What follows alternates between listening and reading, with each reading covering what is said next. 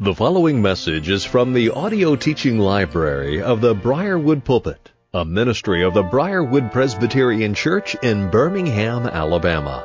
Our speaker is Dr. Harry Reeder, Senior Pastor of Briarwood Presbyterian Church. It is our hope and prayer that this message will equip and encourage you in your walk with Christ, and as a result, you will be used by our Lord as an instrument of change to further His kingdom and bring honor and glory to the name of Christ. Here now is our pastor-teacher, Harry Reeder. If you've got your copies of God's Word, turn with me to Genesis. Take a few moments tonight to come to at least a resting spot in our series, Foundations from Genesis. Foundations. 15 of them is what we're looking to establish. These are sanctities, that is, creation sanctities by God the Creator. And we are on our fifth one, gender and sexuality.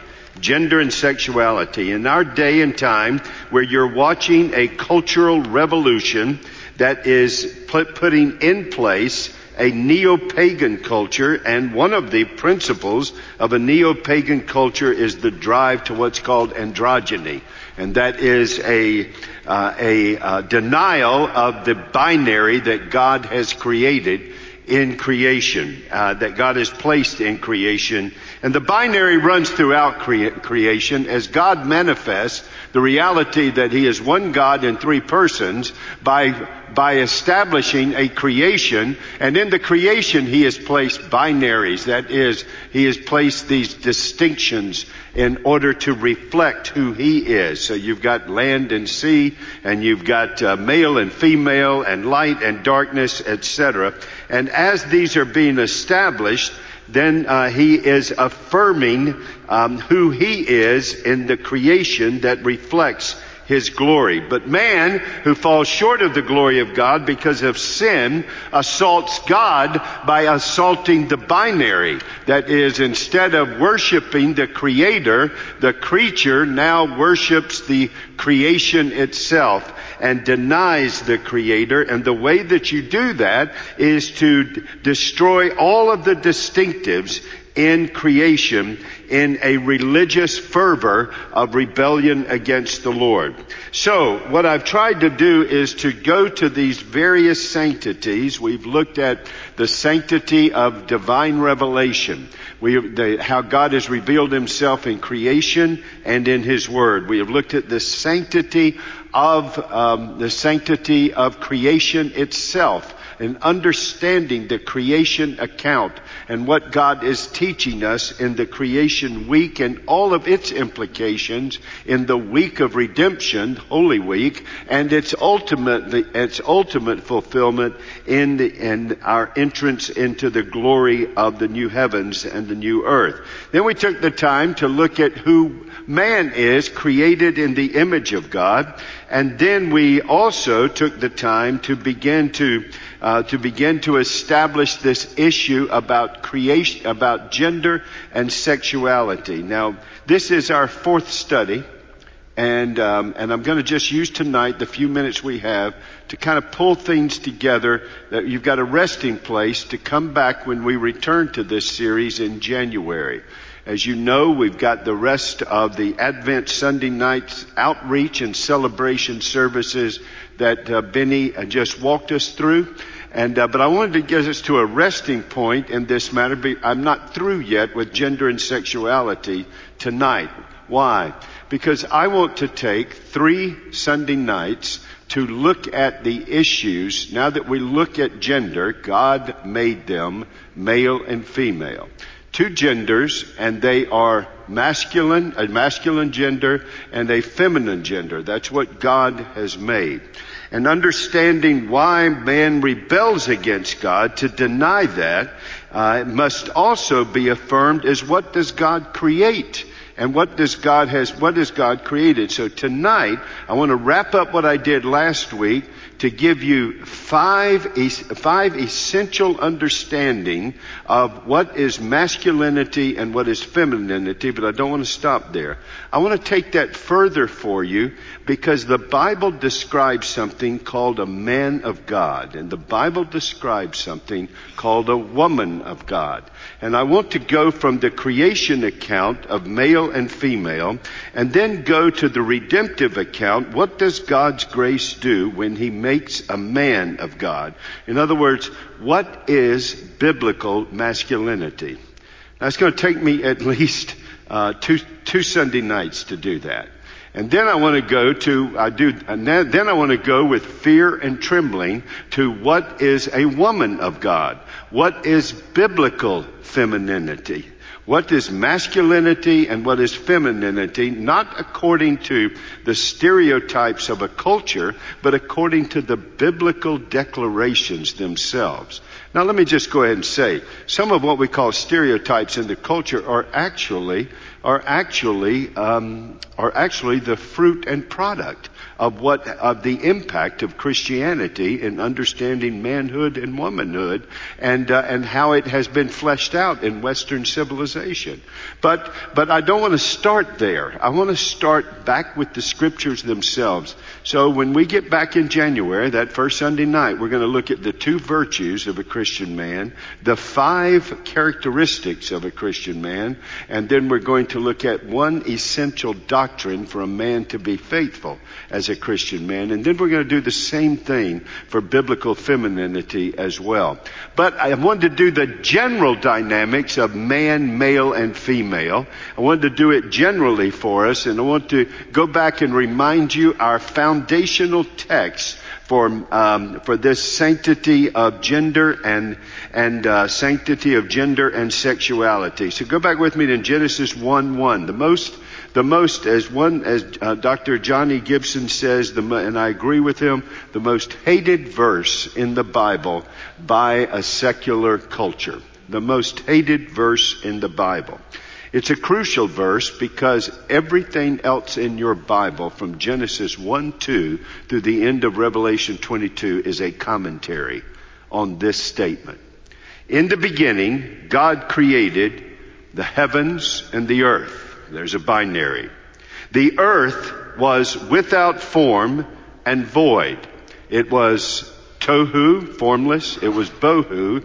It was formless, and it was unfilled, unformed and unfilled.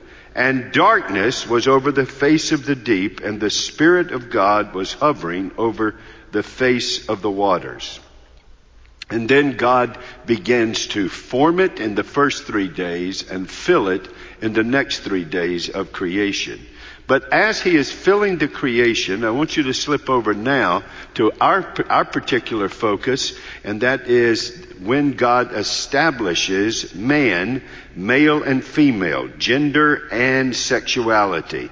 And look with me in verse 26. And then God said, let us. Now we know from looking through other passages of Scripture that plural is accommodating the triune God, Father, Son, and Holy Spirit. The Father authors our creation, the Son accomplishes our creation, and the Holy Spirit applies and hovers and orders that creation.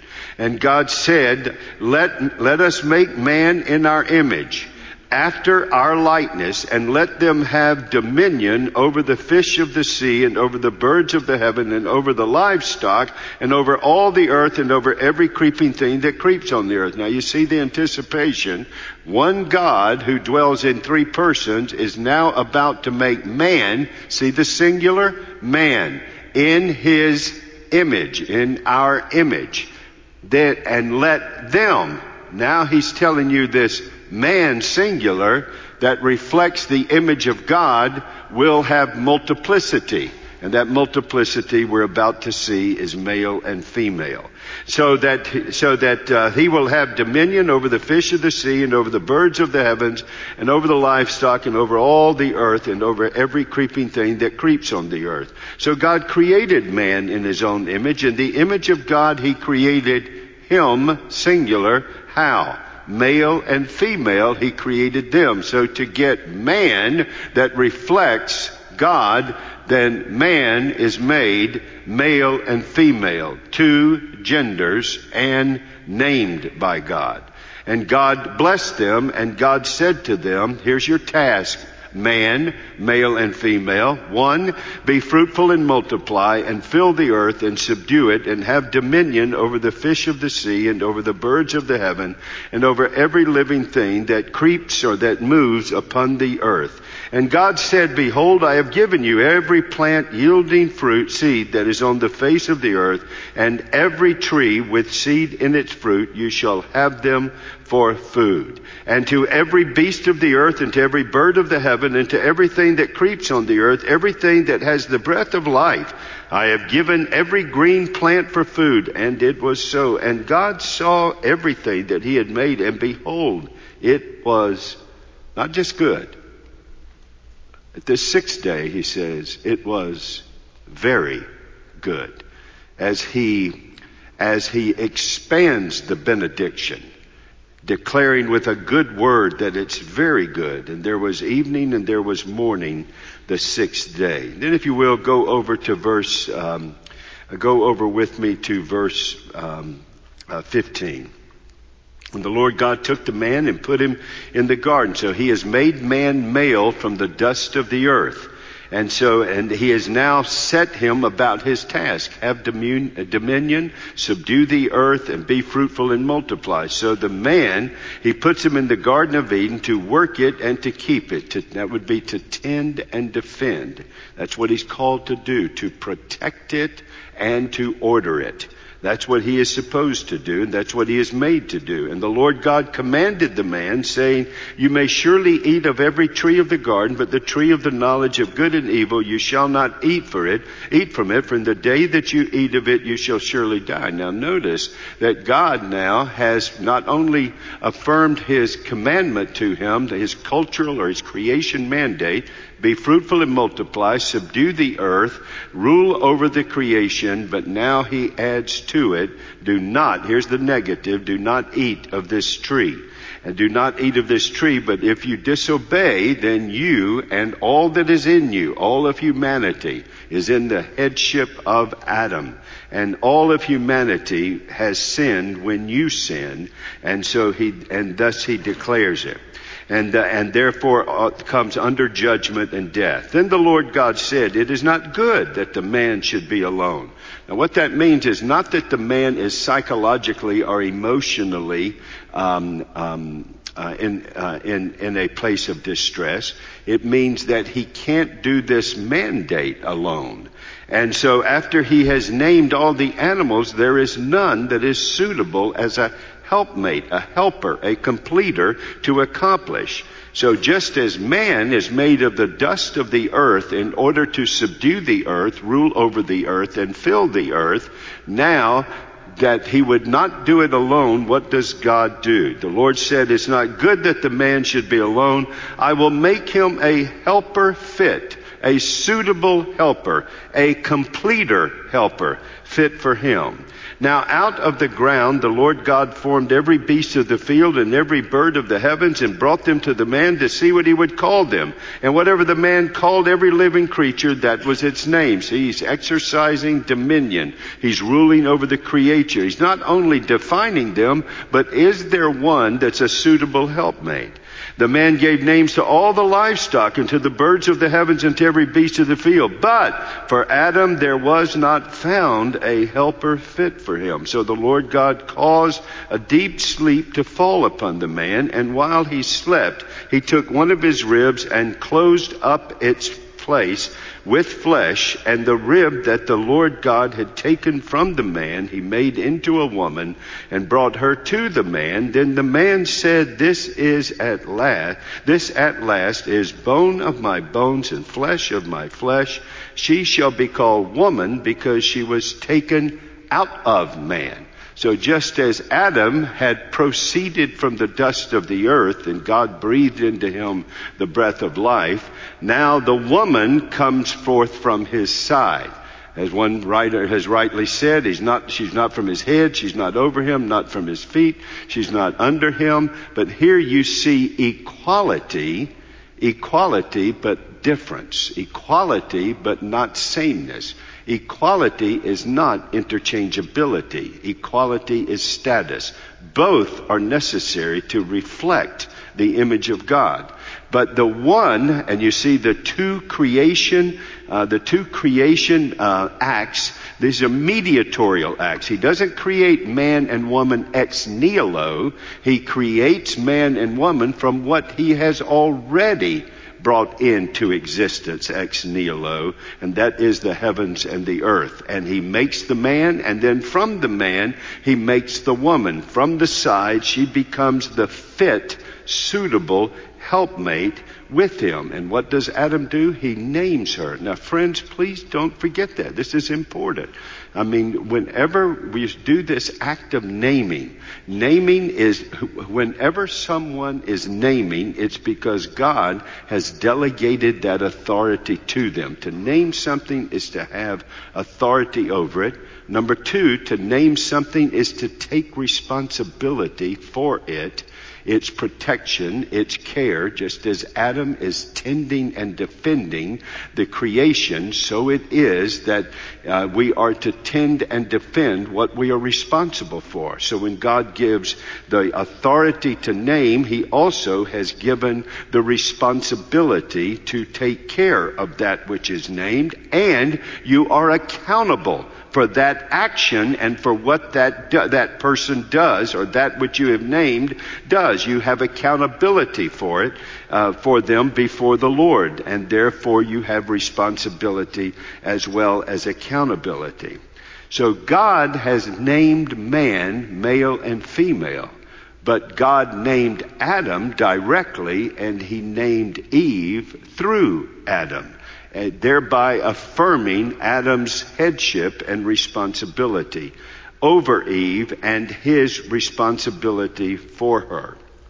And if you want, and I'll get to that in just a second. Therefore, a man shall leave his father and his mother, hold fast to his wife, and they shall become one. So now you see the reflection of God, male and female, within the covenant of marriage. One God in three persons. Now you have one man, male and female, within the covenant of marriage, thereby declaring the fullness of the triune God, as both are required for that responsibility, for that privilege to reflect God. It requires both man, male, and female. Thus you see the equality of male and female, yet the distinction.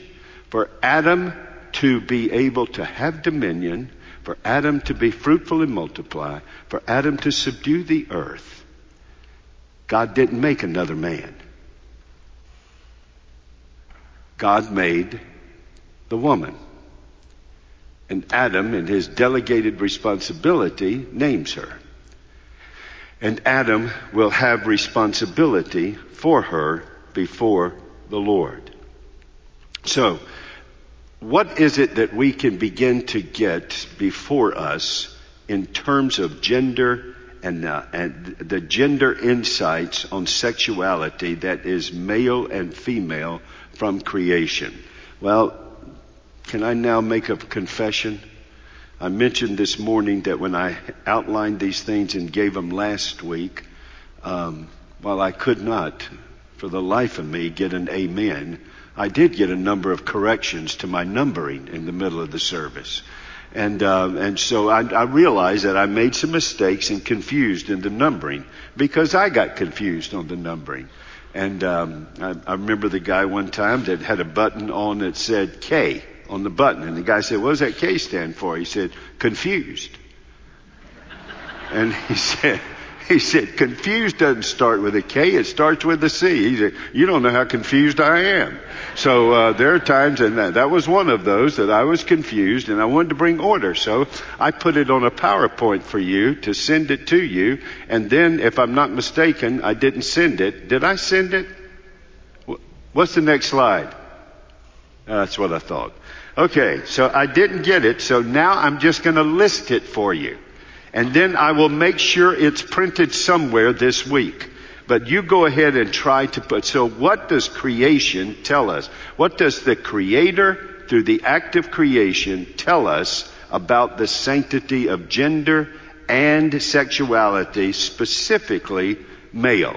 5 things. Now we're going to go further than this when we go into biblical masculinity, because we're going to add the dynamic of redemption. What does grace do in the life of a man that's saved, and what does it call us to be and do? But this just comes from the foundational observations from the creation account.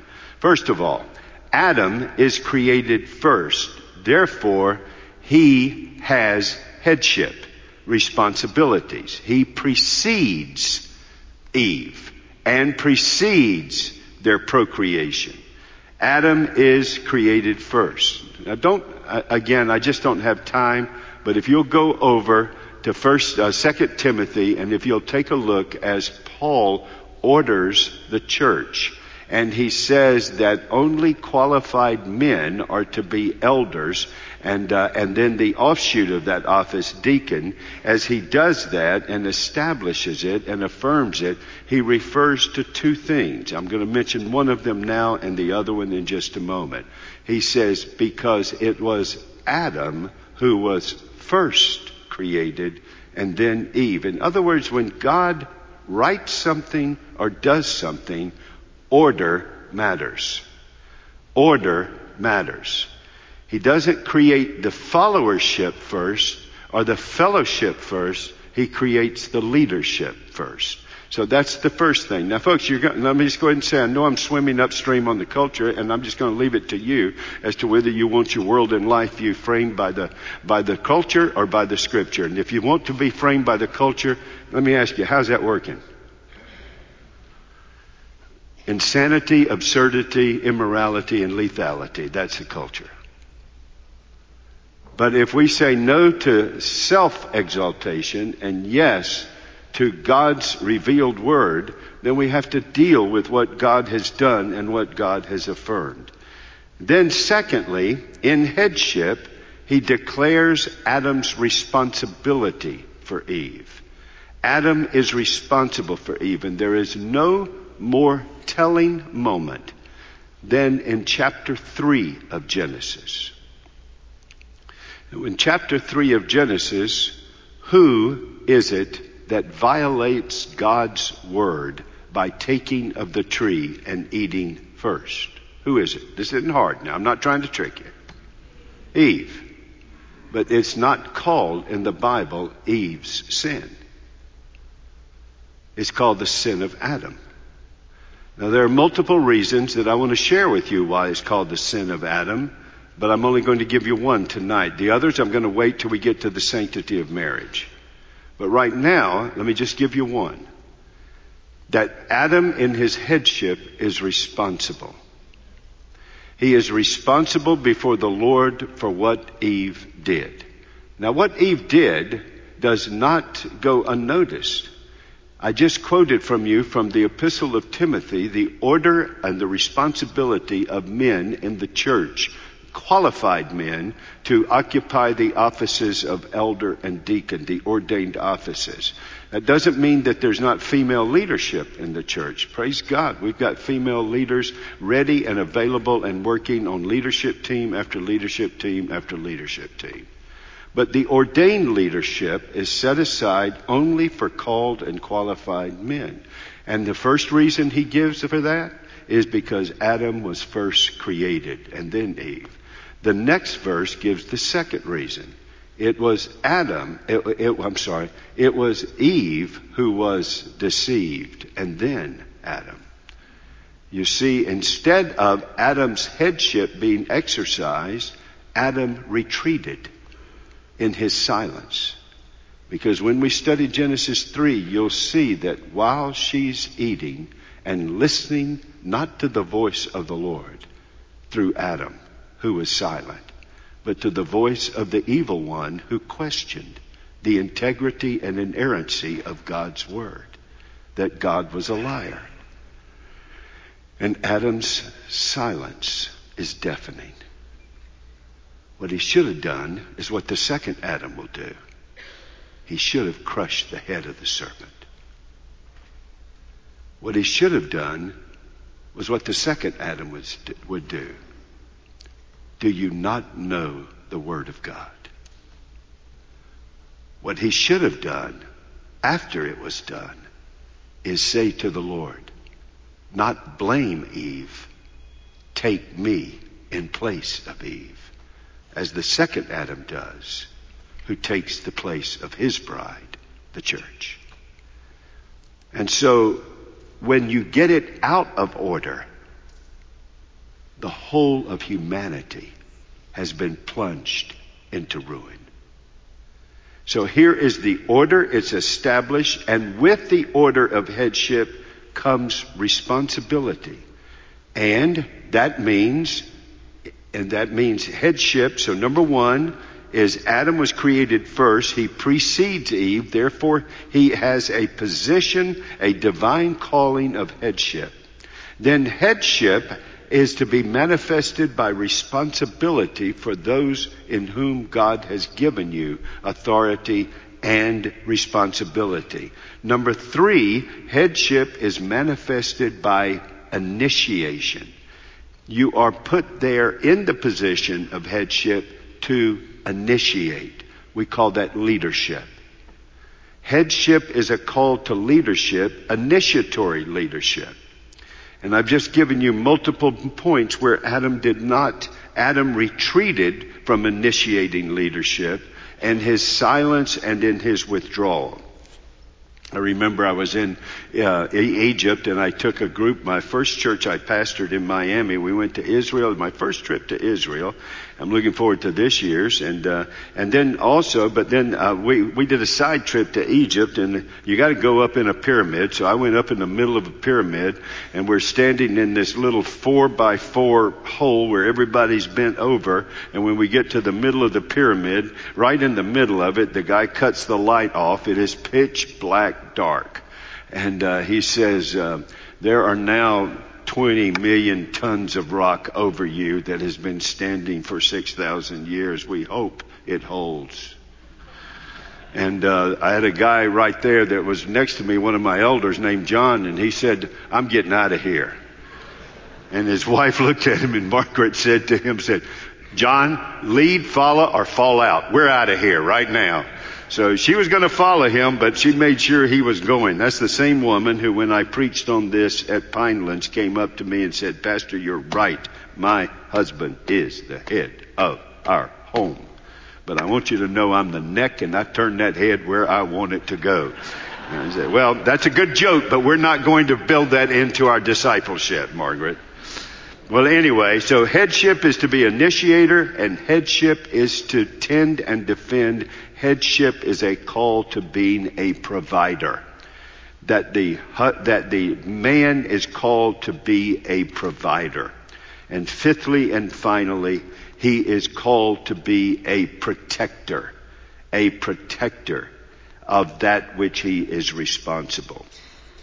Our Lord gives us many principles of this.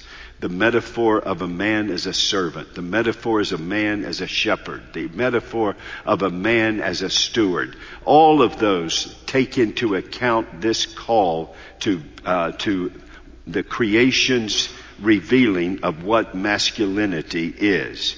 Well, what about femininity? Oh my goodness, I'm going to give you all time for testimony. What about femininity? Let me give you those, and then I'll close with one verse of scripture. So, then what about the female creation markers? Well, number one, Eve was created from. Adam precedes Eve. Eve proceeds from Adam. Therefore, she is to come alongside of him. Number two, that means biblical femininity is a ability and calling to be the completer. Number three, to be the helper. And I'm just using what God has revealed. That what the creation reveals and the creation account reveals, she proceeds from Adam, therefore, under his headship. Number two, she is a completer. Number three, she is a helper. This morning I tried to preach on the Holy Spirit, who is our what? Helper. Can I say this carefully? Not be misunderstood. He's not the help. He's the helper. He's the comforter. He's the completer of what he does in our life. He takes as the helper from the resources of Christ and gives them to us and then brings us back to him. That is the unique picture of the giftedness of a godly woman. And then she is a receiver. She is receiving from the hand of the Lord. She even receives her name. When God names Eve, he names Eve through Adam. She will receive from Adam for their procreation. She will receive from Adam as they initiate the tending and defending and fulfilling of the creation mandate. And then number 5, she is a nurturer and a developer. She has this amazing gift that nurturing, even when receiving the seed and the embryo in the womb, it is the woman that begins to nurture and to develop. We try to indicate that up here at baptisms as the husband in his responsibility as a father will name the child and the blessing. And you'll notice that I always give the child back to the mother for 2 reasons. Number 1, it's a good idea. Number 2, there's a reason it's a good idea. That child senses and knows a mother's arms. The mother's ability to nurture and develop. That's what God has built into femininity. I was telling you about this. I had to be put under and with some strong things for a tooth problem. And I remember the elder who was the oral surgeon over top of me, going to work on me. And I remember, he was just kind of reaching in and grabbing things and everything. But that precious lady just kept patting my shoulder. Well, not only did that help, she was a nurturer. But I can tell you right now, I really wasn't interested in my surgeon patting my shoulder, to tell you the truth. He just doesn't have that ability, that gift. There's something that God puts there within the woman. And then, and therefore she is the nurturer and developer. So she proceeds from him to come alongside of him as completer. Number 2, helper. Number 3, receiver. And then number 4, nurturer and developer. Now would you turn for a closing word from Galatians chapter 3? Because this is the one that everyone's going to come to you and say, yeah, that's back there in that creation thing that first of all is probably a myth and you ought not to listen to it. But secondly, listen, why don't you know your Bible? Haven't you ever read Galatians chapter 3? And look what God says to us in his word in Galatians chapter 3. And all of that's been done away with. Look at Galatians chapter 3 and verse 28. There is neither Jew nor Greek, there is neither slave nor free, there is no male and female, for you are all one in Christ Jesus. And if you are Christ, then you are Abraham's offspring, heirs according to the promise. Let's go back to verse 28. There is neither Jew nor Greek, there is neither slave nor free, there is no male and female, for you are all one in Christ. See, Pastor, it's egalitarianism. We're all interchangeable. There's no difference. Okay. First of all, you've done violence to this text. Secondly, you've done violence to the context of this text. Let me ask you a question. According to Revelation chapter 5, when we get to heaven, what's one of the first things that is noted for us in Revelation chapter 5 of the elect of God that is gathered there? How is it described? Does anyone happen to know what it says in Revelation 5? There will be multitudes of every tribe and nation. Our ethnicities don't disappear. Here's what he's telling you. There's not a European gospel.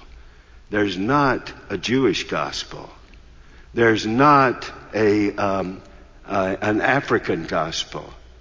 There's not any ethnic gospel. There is the gospel of Christ.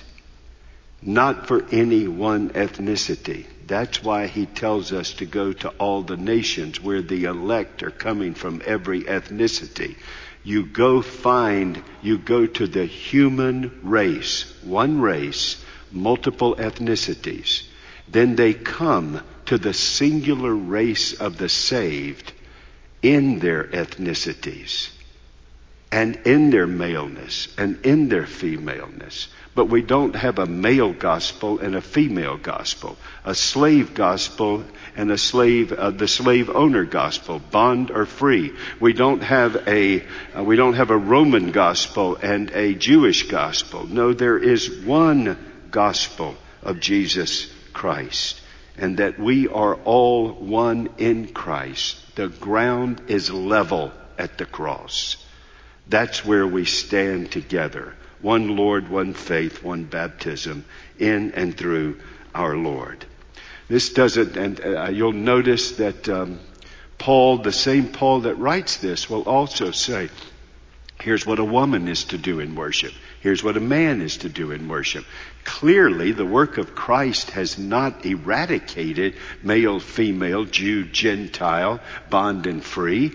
On the contrary, it has united us no matter of those distinctions that we have in Christ. And we are all saved by one blood, one Spirit, one cross, one atonement, one Spirit indwells us. And that is what he is telling us there. Last thing I would just like to mention to you and encourage you to come back with me on biblical masculinity in light of redemption and biblical femininity in light of redemption as we return to this in January.